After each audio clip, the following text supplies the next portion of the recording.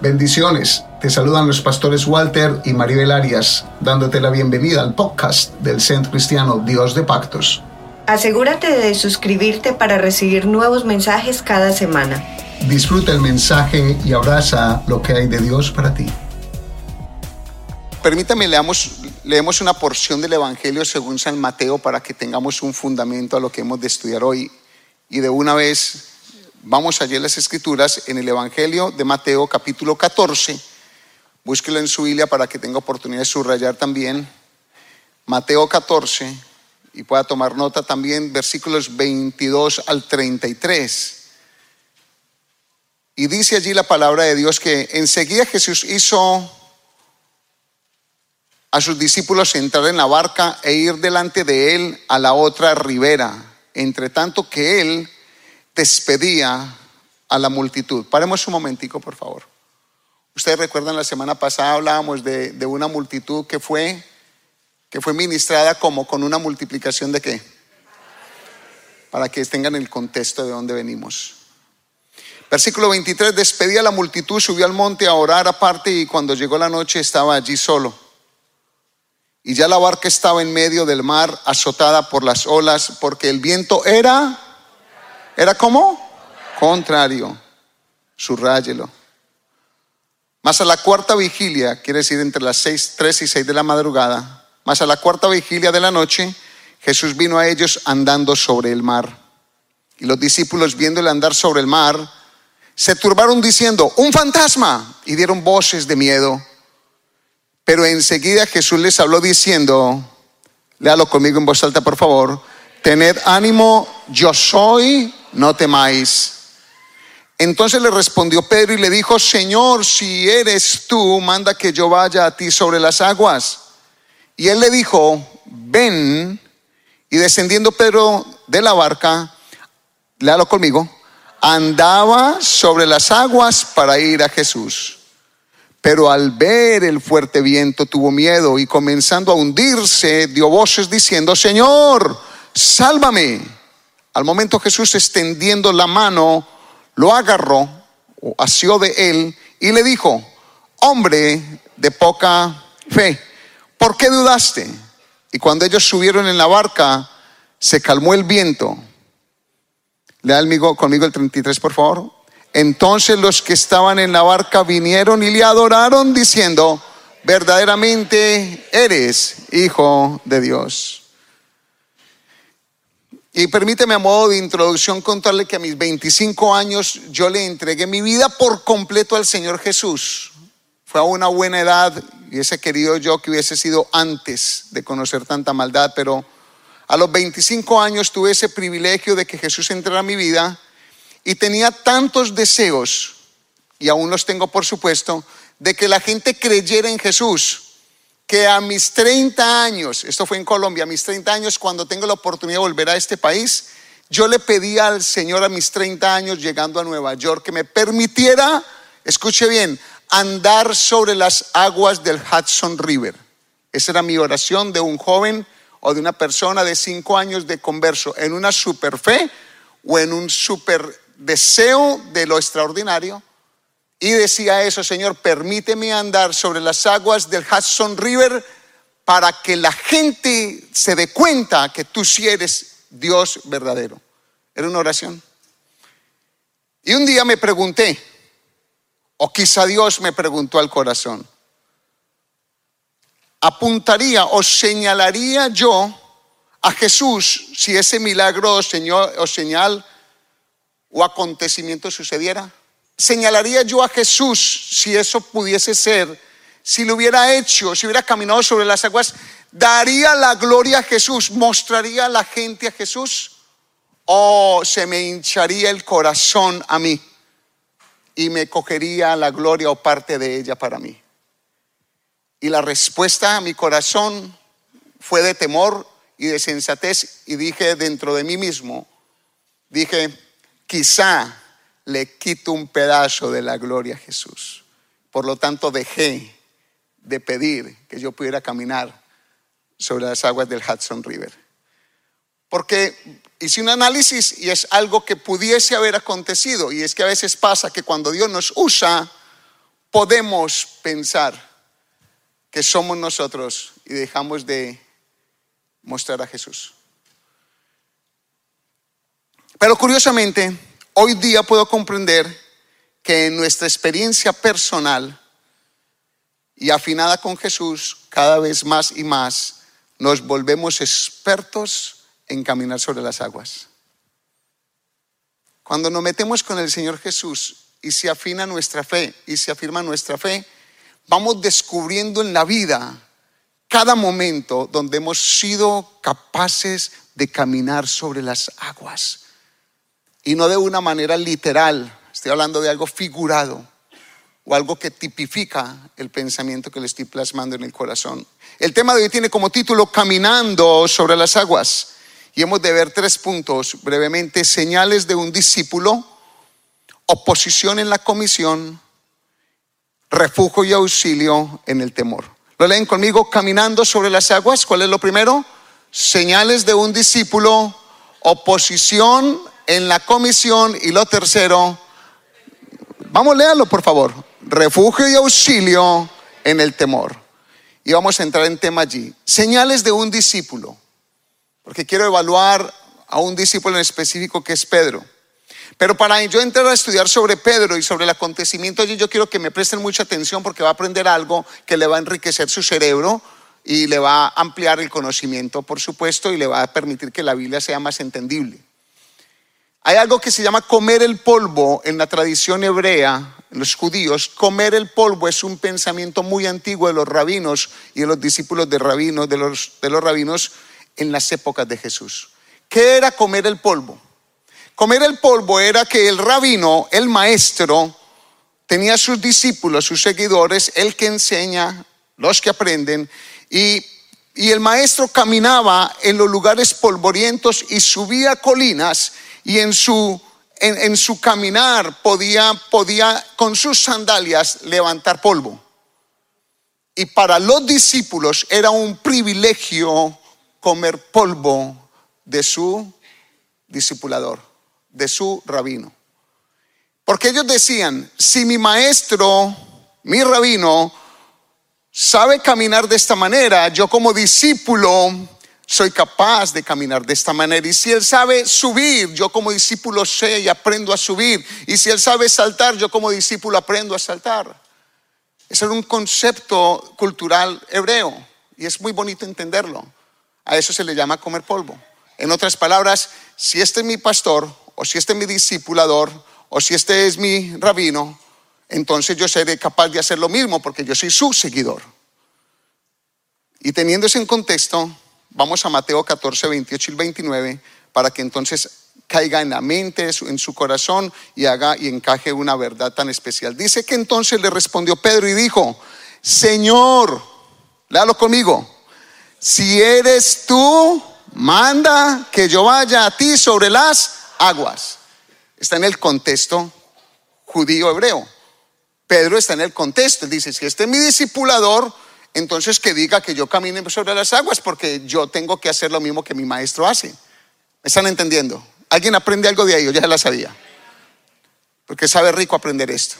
Si mi maestro sabe andar sobre las aguas, entonces yo que soy su discípulo tendré la misma potestad de caminar sobre las aguas. Y entonces Jesús, versículo 29, y él dijo, ven.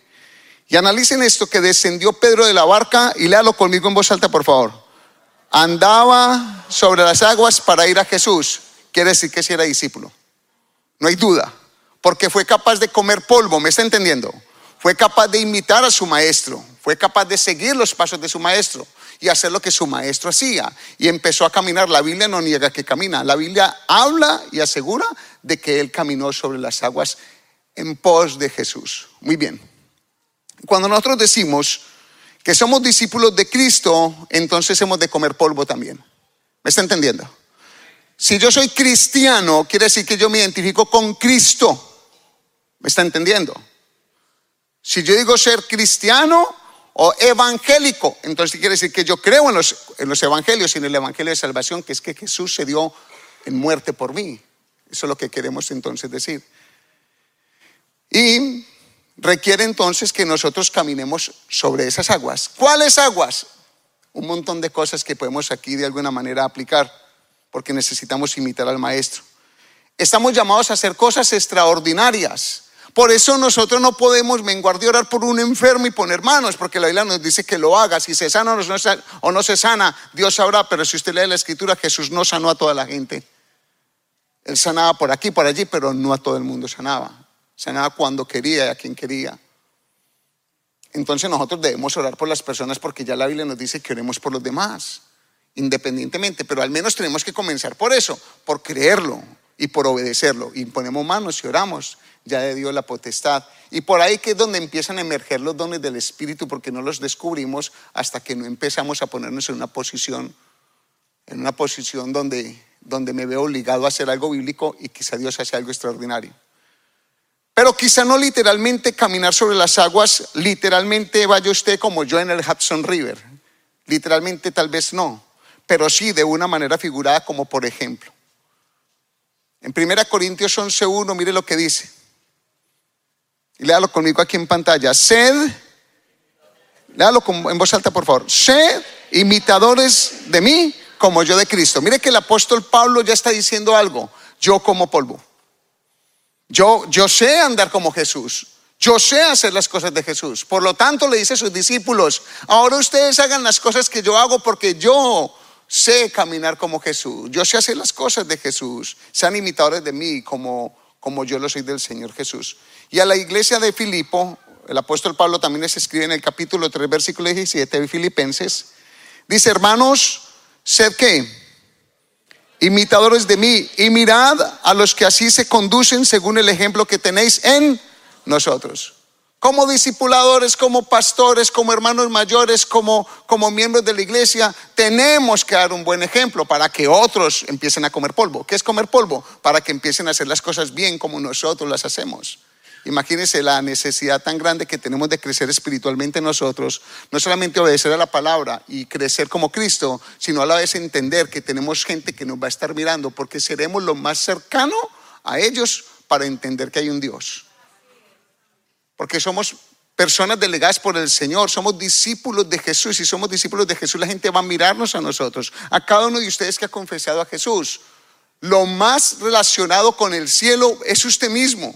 Por eso es que hay gente que se decepciona del evangelio y dicen: si esto es ser cristiano, yo prefiero no serlo. Mire cómo estamos llamados a madurar nuestro comportamiento, nuestro estilo de vida, nuestras conversaciones, nuestros proyectos, yo qué sé, tantas cosas. Vamos a ser observados por otros que vienen detrás de nosotros. Y allí también, en San Mateo capítulo 26 y versículo 73, aparece algo. Dice que un poco después, acercándose los que allí estaban, dijeron a Pedro en el momento del arresto de Jesús. Dice: verdaderamente también tú eres ¿qué? De ellos, porque aún tu manera de hablar te descubre. Cuando Pedro niega a Jesús, la gente identificó que Pedro era un seguidor de Jesús, porque Pedro negó a Jesús y Pedro huyó de Jesús en el momento del arresto. Y la gente lo sacó, logró discernir que él era un seguidor de Cristo. ¿Porque qué? Hablaba como los discípulos de Jesús. Su forma de hablar era diferente. Su forma de tratar era diferente. Sus palabras tenían relación con el cielo. Y yo me hago una pregunta: ¿nuestras palabras tienen relación con el cielo? Cuando hablamos, cuando ponemos los posts, cuando ponemos el Facebook, cuando ponemos lo que somos, ¿estamos hablando el idioma del cielo? Es una muy buena pregunta para todos. ¿Qué idioma estamos hablando? ¿Cómo hablamos? ¿Qué palabras salen de nuestra boca cuando estamos frustrados? ¿Qué palabras salen de nuestra boca cuando queremos expresar algo? ¿Cómo nos identifica la gente? ¿Cómo nos ven? A Pedro lo identificaron porque hablaba como Cristo, como uno de ellos, como un discípulo. Y en Juan capítulo 13, versículo 35, dice este texto. Léalo pues si puedes. En esto conocerán todos que sois mis discípulos, si tuviereis amor los unos con los otros. O sea, esto es caminar sobre las aguas. Esto es comer polvo. Amar a una persona que es difícil. Es que amar a los que son fáciles es muy fácil, ¿no le parece? Pero amar a una persona difícil. Mi hermano, yo soy tan difícil para unas personas. Pues yo les agradezco su amor, yo les agradezco su misericordia, yo les agradezco que me amen a pesar de, porque puedo ser súper, pero también súper, y yo lo sé. Amar a una persona áspera es difícil. Amar a una persona recién convertida que no conoce las cosas del Señor se hace difícil. Amar a una persona en la calle que no conozco y no conoce del Señor se hace difícil. Amar al tendero, amar a la persona que te atiende en un lugar y se está pagando es difícil cuando se está pagando y exigiendo un servicio. Es tan difícil. Pero la Biblia nos enseña que si somos, y dice claro, se conocerán que son mis discípulos si comen este polvo, el polvo del amor. Si comen esta forma de amarse, si se dan unos por otros. En eso nos identificamos si somos creyentes o no. Porque el bandido es capaz de amar a la familia que tiene, porque el bandido también tiene familia. El maleo tiene amor por los propios suyos.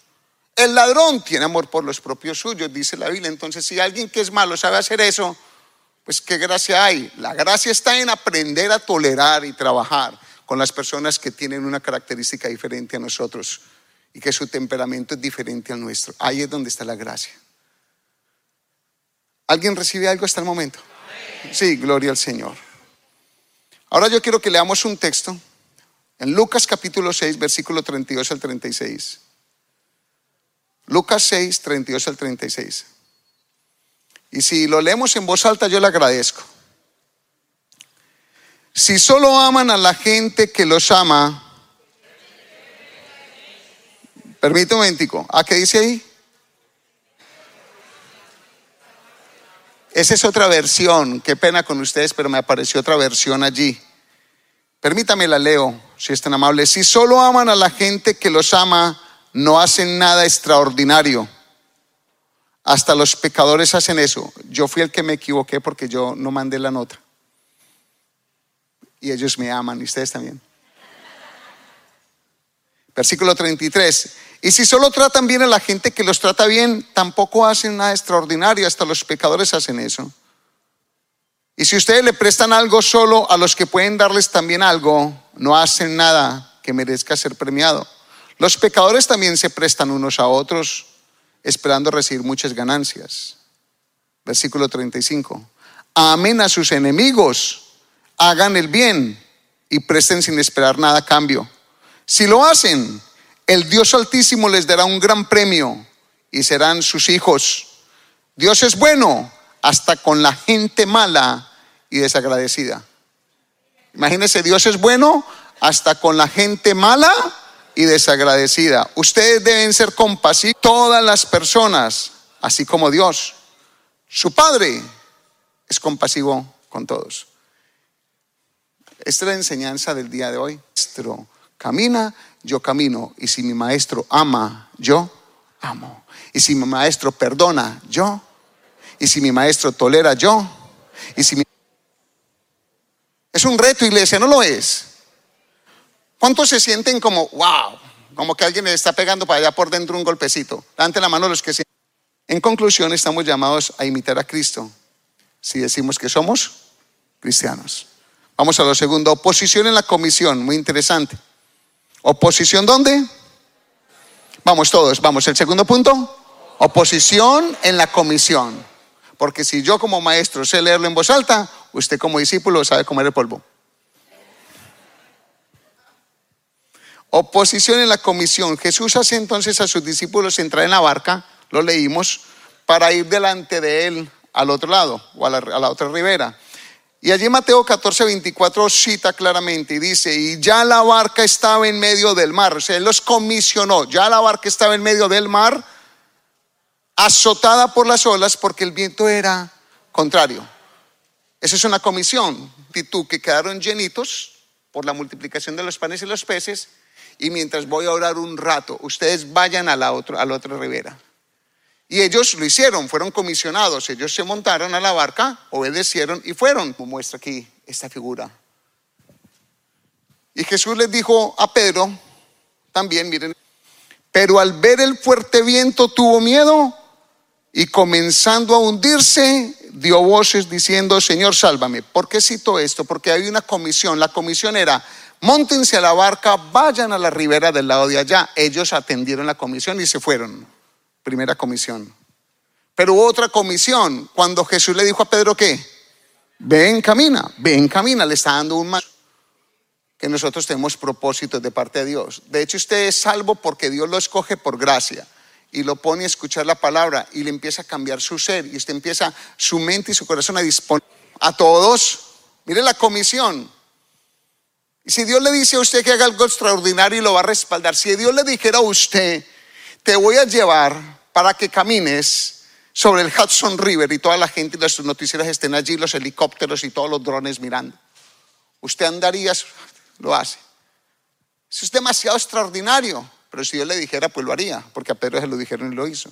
Pero Dios te dice a ti que camines sobre otra agua, te comisiona, nos comisiona a amarnos, nos comisiona a perdonarnos, nos comisiona a tolerarnos, nos comisiona un montón de cosas. Comisión, porque aquí había una comisión externa, aquí había, un factor externo que se opuso a la comisión que ellos tenían. Ellos tenían como comisión ir al otro lado, ¿recuerdan? El mandato: vayan. Y cuando iban allí, todas las olas, el mar embravecido, de eso no podían tener control. Es algo externo. Pero cuando Pedro baja de la barca, va a quedar aquí un momentico, el factor externo. Y es que en la vida nosotros vamos a tener oposiciones fuera de nuestro control. Hay cosas que usted y yo no podríamos manejar en la vida. Hay cosas que nos vienen independientemente de que nosotros estemos obrando bien. Situaciones, ¿qué tal los hermanos venezolanos por cantidades aquí, los haitianos por cantidades aquí? La criminalidad que hay en Haití tan grande y tan impresionante, más de creo que 15 bandas acabando con todo el país y la gente volándose. ¿Qué tal los cubanos que tuvieron que emigrar, los colombianos que tuvimos que emigrar? O sea, todo inmigrante por una razón de persecución, cosas que usted no puede hacer nada. Usted va a poner a un gobierno y en la oposición que hace, antes de milagro estamos por acá. Entonces son factores externos, vientos contrarios, azotes de olas, fuerte viento. Van a haber cosas que le van a usted a frenar su llamado personal, su llamado a la universidad. Escuche bien, jóvenes. You're calling to go to college. There are going to be many things that are going to be like an opposition to it. Van a haber muchas cosas que se van a oponer a tu llamado para ir a la escuela, para ir al colegio, al college, a la universidad. Cuando tenemos un proyecto de empresa, tenemos un proyecto, queremos es algo, tenemos un llamado en el corazón, creemos que lo podemos hacer y cuando nos iniciamos en eso, vamos a tener una oposición por A o por B razón, cosas o factores externos. Y hay que entenderlo, que eso sucede así. ¿Alguien identifica una oposición en su vida en algo? ¿Sí lo está identificando? Hay cosas que se salen de su mano. ¿Qué tal la muerte? ¿Cómo hace usted para lidiar con esto cuando llega la muerte súbita de una persona querida? ¿Cómo hace? Es un factor externo. No podemos hacer nada. No podemos prolongar la vida 200 años, 300 años. Llega y llega. Es una cosa que te sale de las manos. Y quiere frenar tu vida, porque una muerte trata de frenar las emociones del corazón de una persona y sus intenciones de acuerdo a la relación que tiene con el difunto. Tienes una cosa natural. Se te acabó la vida, te empiezas a hundir, se te frena todo, la mente se turba, no hay un horizonte, no hay un objetivo porque estás en un dolor grande. ¿Qué tal la enfermedad? Los que tienen un diagnóstico de enfermedad. Las decepciones, las traiciones que vienen por causa de otros, son oposiciones que vienen, factores externos, con los que me toca lidiar de alguna manera, esperar, porque no puedo hacer nada. Pero ¿qué tal los factores internos? Y ante eso, los discípulos tenían un factor externo, la tormenta, el viento, pero hay un factor interno aquí que sí es controlable, que sí depende de nosotros, porque son nuestras propias decisiones. Porque Pedro descuidó el objetivo. Analicen que Pedro tenía, cuando llegó hasta la mitad del mar ya tenía oposición externa, ¿cierto? La tormenta la tenía, las olas levantadas, ya la tenía. Ya había una oposición externa. Pero ante esa oposición externa él encuentra algo sobrenatural. Jesús le dice, ven, camina. Y cuando él camina, La oposición externa es la misma. Analice que la oposición externa es la misma, porque uno tiene un ángulo de vista muy grande, ¿cierto? Yo veo aquí, veo al frente. Esa es nuestra vista. No quiere decir que cuando yo estaba caminando hacia Jesús o Pedro está caminando hacia Jesús, desapareció la tormenta. No, la tormenta estaba. Seguían viendo sus ojos y sus oídos, escuchando el rugir de los truenos, tal vez los relámpagos y el movimiento de las aguas. Estaba todo, el factor externo seguía. Pero hubo una situación interna en su corazón. Y ese factor interno es el que tenemos que cuidar nosotros. Porque el factor interno se lleva a nuestras emociones, donde el temor que nos causan las cosas nos pueden desviar de un objetivo. La duda nos puede llegar. Y dejamos de mirar en la misericordia que Dios nos extiende de caminar con Él. Dejamos de mirar a Dios en nuestra vida. Dejamos de mirarlo por un momento. Y somos personas de mucha fe. Yo lo digo por experiencia propia. Yo he caminado sobre las aguas en muchas ocasiones. Demasiadas ocasiones de situaciones de vida. Y en un momento le hago caso a la situación, a mi emoción, le hago caso a mi dolor, le hago caso a mi daño, le hago caso a mi corazón afligido, le hago caso a otra cosa y dejé de mirar hace rato ¿a quién? A Jesús. Y cuando yo en mi factor interno le doy oportunidad a mi corazón, entonces empieza uno a hundirse. Y ahí hay que tomar una decisión. El escritor de Hebreos en el capítulo 12, versículo 1 al 2 dice: por tanto nosotros también, teniendo en derredor nuestro tan grande nube de testigo, despojémonos ¿de qué? De todo peso, de toda angustia, de todo dolor, de toda situación y del pecado que nos asedia, y corramos con paciencia la carrera que tenemos. ¿Por dónde? Tipifique esto, ponga ahí a Pedro en ese escenario del escritor de Hebreos. ¿Qué es lo que le estaba pasando a Pedro? Tenía alrededor una nube de testigos, a sus discípulos amigos, a los discípulos de Jesús amigos, ¿cierto? Y cuando se lanzó se tenía que despojar. ¿De qué era lo que se tenía que despojar? Del temor, de la duda, de todo eso.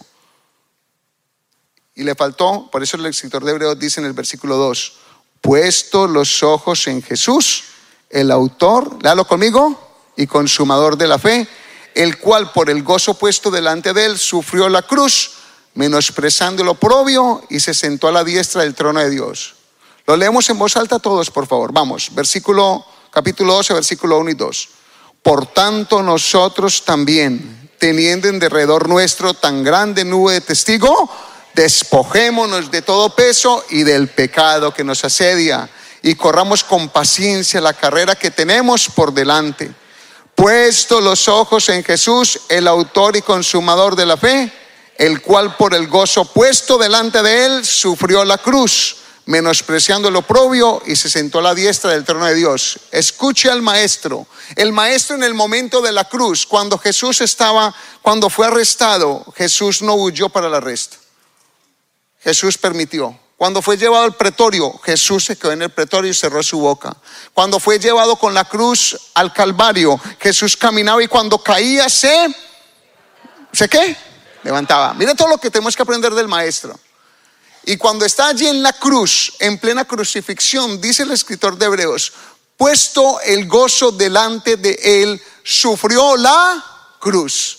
O sea que cuando nosotros vemos a Jesús en aflicción así en la cruz, porque siempre lo vemos así como, pero dentro, sí, físicamente estaba así, los nervios, los tendones, todo su sistema nervioso, todo estaba, su sangre, su dolor, todo, imagine todo lo que le aquejaba. Pero dice que su intención interna, su factor interno, no lo involucró. Mire lo que dice la palabra: puesto el gozo delante de él, sufrió ¿cuál fue el gozo? Usted y yo. Jesús vio hacia el futuro. Jesús vio la humanidad entrando tranquilamente al trono de la gracia por la obra de él en la cruz. Por lo tanto, aunque me duela la cruz, aunque esté pasando por angustia, tengo satisfacción, gozo en mi corazón, porque veo a los hijos salvándose. Dele gloria al Señor si lo está entendiendo. Bendito sea Dios. Menospreció la cruz, sufrió el oprobio. El factor exterior lo sufro, ¿qué le hace? Pero mi corazón, yo estoy gozoso aunque esté aquí en la cruz muriendo, aunque esté aquí en la cruz muriendo. Estoy gozoso porque veo la salvación de la humanidad. Mucho que aprender del maestro. Nada es gratis en la vida de iglesia. Seguir a Cristo requiere oposición. Seguir a Cristo tiene garantía de dificultades, olas, vientos adversos. Seguir un llamado ministerial también. Y la cuestión es que ante la oposición sucumbimos muchas veces, pero nos debemos levantar con sana intención más fuertes. Porque usted se puede levantar de una condición dolorosa con una prepotencia de corazón, con un daño de corazón. Y usted dice, pues, y le voy a mostrar a ese bendito que yo no lo necesito. Y yo le voy a mostrar, y se embarca una mujer sola en la vida con 2, 3 hijos. Con un objetivo claro de sacar a unos hijos adelante, pero con un corazón dañado. Porque está diciendo, y le voy a mostrar a ese bendito. Y entonces se va con la ira de ahí para adelante. Y lo digo por las mujeres, porque la mayoría de las veces las mujeres son las que quedan con los hijos en una separación. Y le voy a mostrar que ahí ya se vicia en el corazón. Ya hay un daño en el corazón. Con un objetivo sí, pero lo voy a hacer dañado de espíritu, dañado de alma. ¿Alguien está entendiendo? ¿Usted escucha esas palabras alguna vez? Yo escucho, yo no lo necesito. Y les crea un vigor, pero con un fundamento totalmente errado, con el fundamento del daño del corazón. Y habría que aprender a decir, te fuiste. O como diría un youtuber por ahí mexicano muy chistoso, te fuites. ¿Te fuiste? Te bendigo. Te voy a extrañar. Me duele mucho todo. Te bendigo, voy a orar por ti porque el Padre, el Maestro me dice que coma polvo. Oye, qué cosa tan impresionante. Es que seguir el Evangelio es muy bravo. Es que seguir a Cristo es una cosa muy grande. Es que esto es muy alto. Esto va más allá de mi intención, de mi vida. ¿A usted no le parece? Te bendigo, que te vaya bien. Y tal vez no le está diciendo ni a la persona misma, porque usted lo tiene que hacer todos los días de ahí para adelante con 4 o 5 niños. Te bendigo, Señor, prospéralo y que lo encuentre quien lo ame.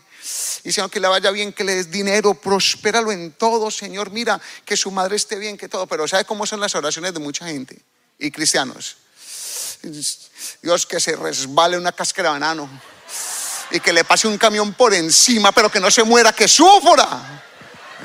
Las oraciones que levantamos nosotros, oraciones de dolor mal manejado.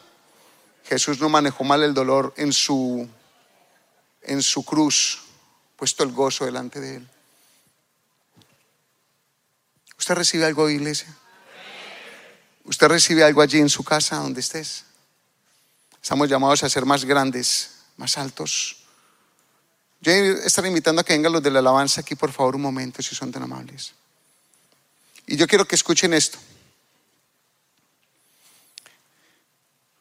Porque Dios calma las tormentas. De Dios es calmar las tormentas y de nosotros mirar a Dios en las tormentas. ¿Me está entendiendo? De nosotros, el factor interno, mirar a Dios en la dificultad, en el daño, pero de Dios, hacerlo extraordinario. Y termino con el refugio y auxilio en el temor. Y como usted es una persona juiciosa, y si no lo hizo, pues yo le invito a que lo haga, pero en el devocional, nuestro pan diario de ayer sábado, habló de correr hacia nuestro refugio. ¿Fue ayer? Correr hacia nuestro refugio. Y nos ilustraba la relación natural de los niños, la reacción natural de los niños en el corredor de un gimnasio cuando sonó la alarma de incendio. Los padres estaban en un juego, en un gimnasio, los niños en un corredor. Cuando sonó la alarma de fuego, los niños instintivamente, y dice, y escribo, y literalmente lo leo de allí, sin vergüenza, corrieron para donde sus padres. Sin vergüenza, el niño inmediatamente al sonar la alarma sintió temor y corrió a cada uno a agarrar a su papá. Esta ilustración nos llevaba a citar la escritura en 2 Samuel 22:1, donde se presenta la ocasión donde David fue perseguido por su rey Saúl y por sus enemigos y buscaban matarlo.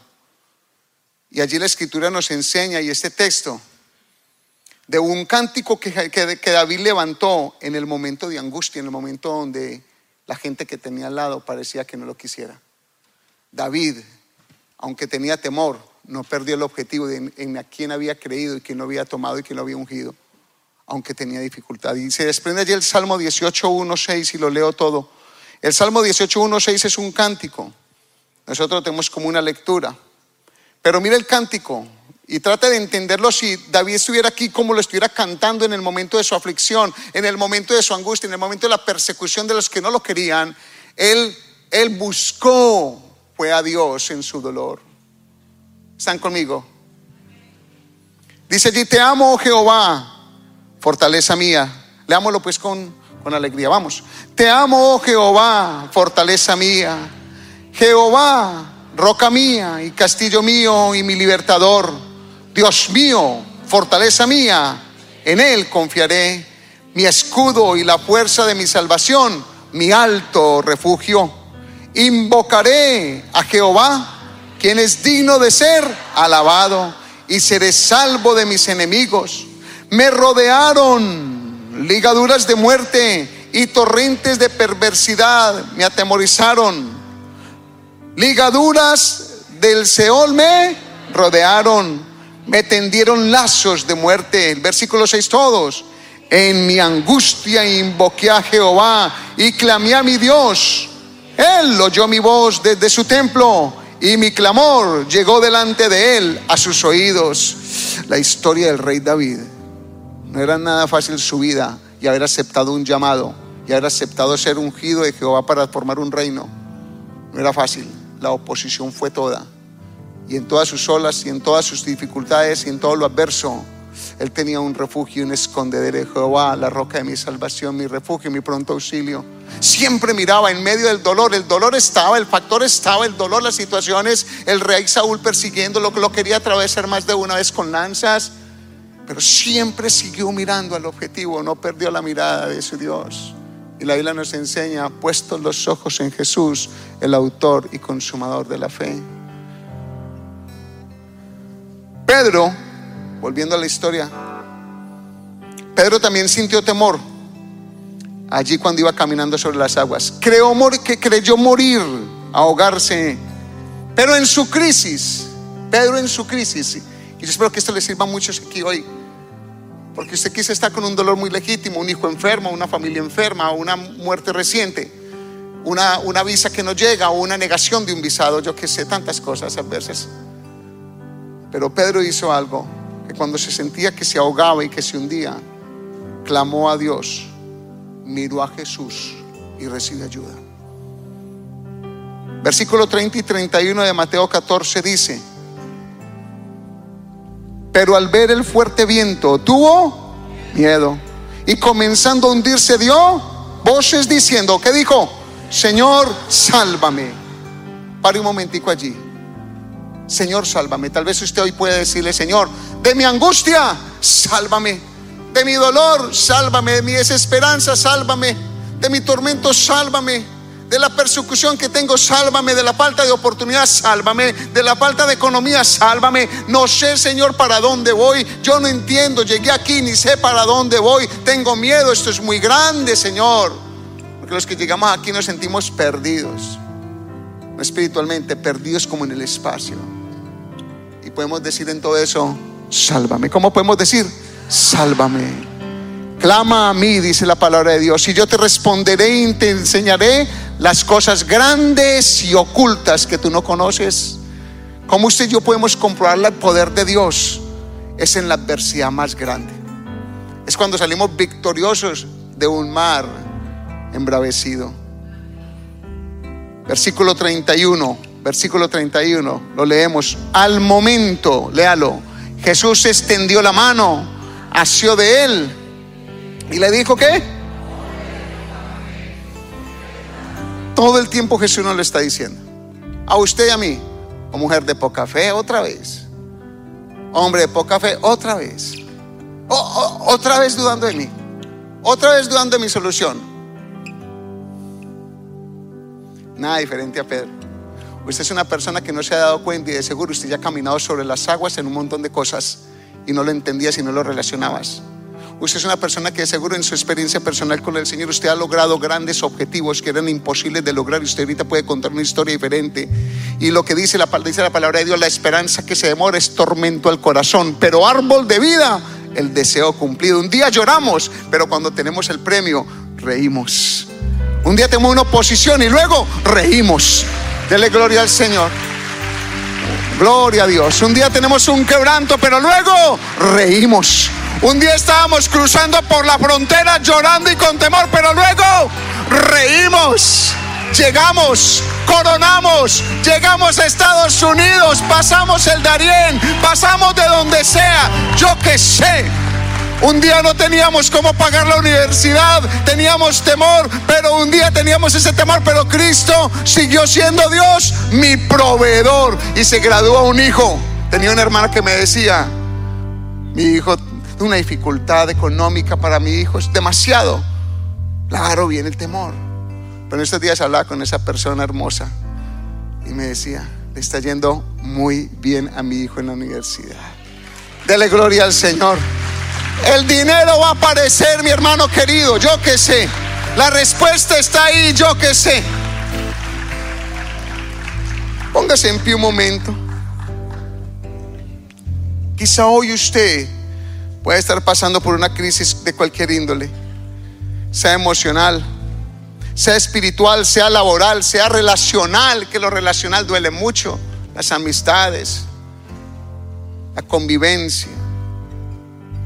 Y présteme su atención, no se me distraiga. Quizá la salud, quizá hay escasez económica, quizá una situación migratoria. Póngale todos los quizá, yo que sé, de algunos lo sé. Pero en mi temor clamo, pero en mi dolor busco a Dios, pero en mi angustia vuelvo a poner la mirada en Jesús, porque Pedro lo que hizo fue, por un momento miró las circunstancias, pero tuvo un momento de sensatez.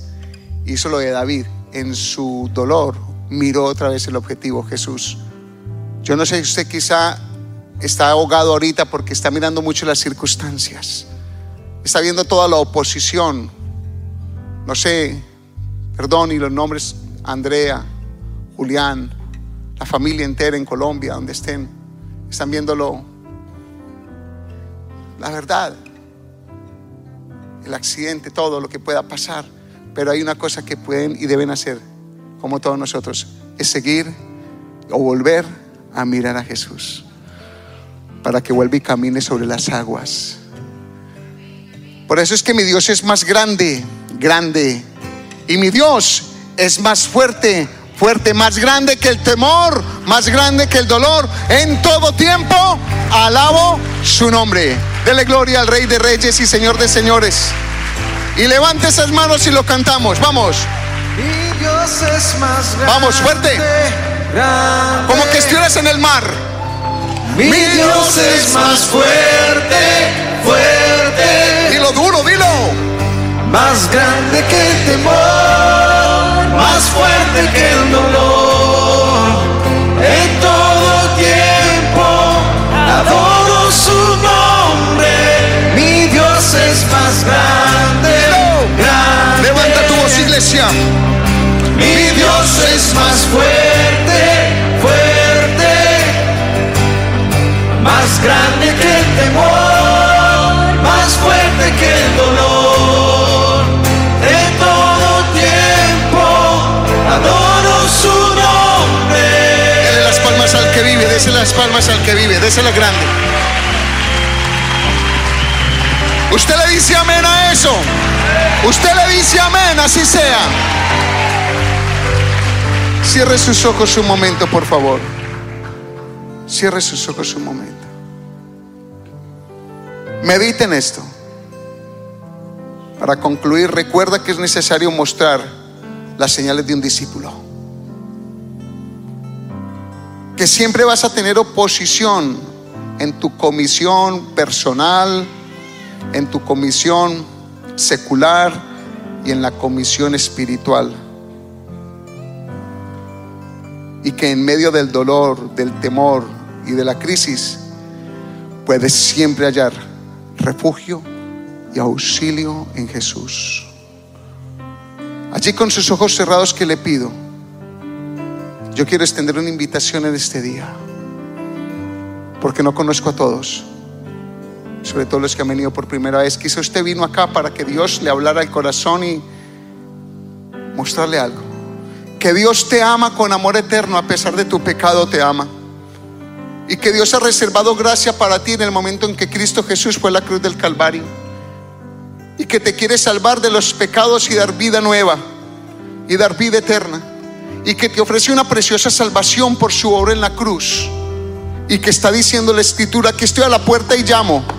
Si alguno oye mi voz y abre la puerta, entraré a él, cenaré con él y él conmigo. Cristo quizá está tocando a la puerta de tu corazón hoy, te está diciendo: quiero ser tu Dios, quiero ser tu Salvador, quiero ser tu Señor, quiero que aprendas de mí.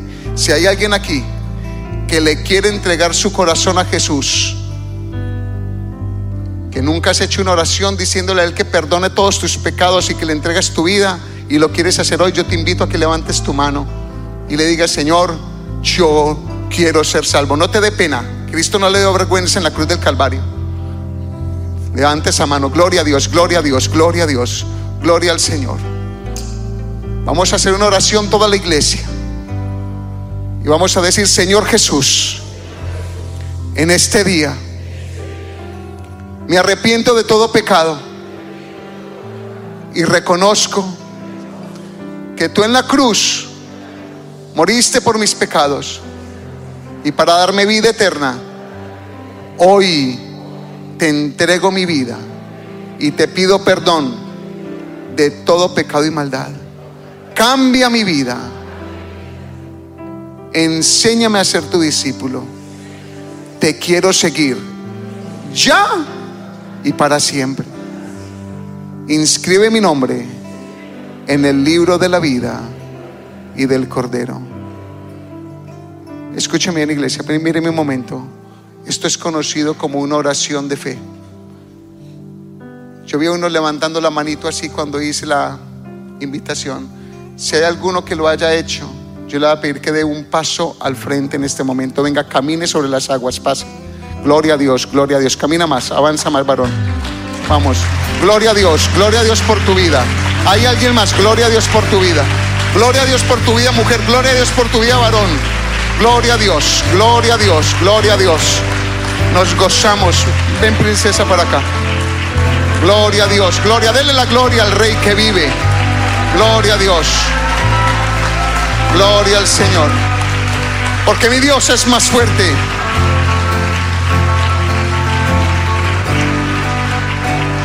Es el Dios que extiende perdón y misericordia. Iglesia, levante una mano hacia ellos, por favor. Levante una mano hacia ellos, porque ellos aquí están siendo ministrados por el Espíritu y por un hermano y una hermana allí. Señor, presentamos sus vidas delante de ti. Han dado un paso de fe. Han reconocido que estaban muertos en sus delitos y pecados, y están entendiendo algo está pasando en su ser que les dice que esto sabe bueno, que les dice que dar el paso al frente es correcto, porque no quieren vivir de la misma manera que vivieron.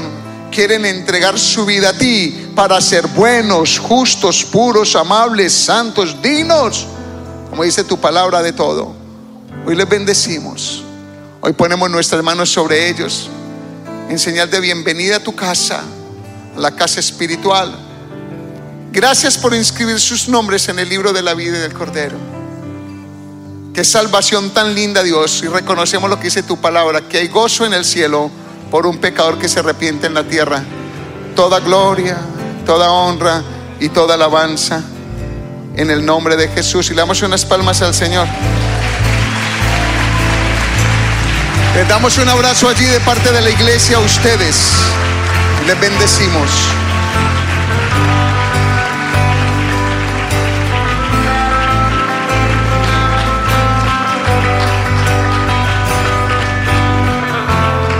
Levante su mano allí, por favor. Levante su mano. Buen Dios, en esta tarde, esta mañana, presento a la iglesia, a tu iglesia. Te doy gracias por revelarte con amor y en tu misericordia más y más a nuestro corazón por tu palabra. Cristo, te amamos. Gracias por ser el Dios de ayer, hoy y por los siglos. Gracias, Jesús, por extendernos la mano en nuestra duda, en nuestro temor, en nuestra angustia. La agarramos una vez más, porque las circunstancias están, los factores externos siguen, pero mi corazón, nuestro corazón, decimos: alma mía, todo mi ser, alaba a Jehová. Alma mía, mira a Dios. Y todo mi ser, mira a Cristo.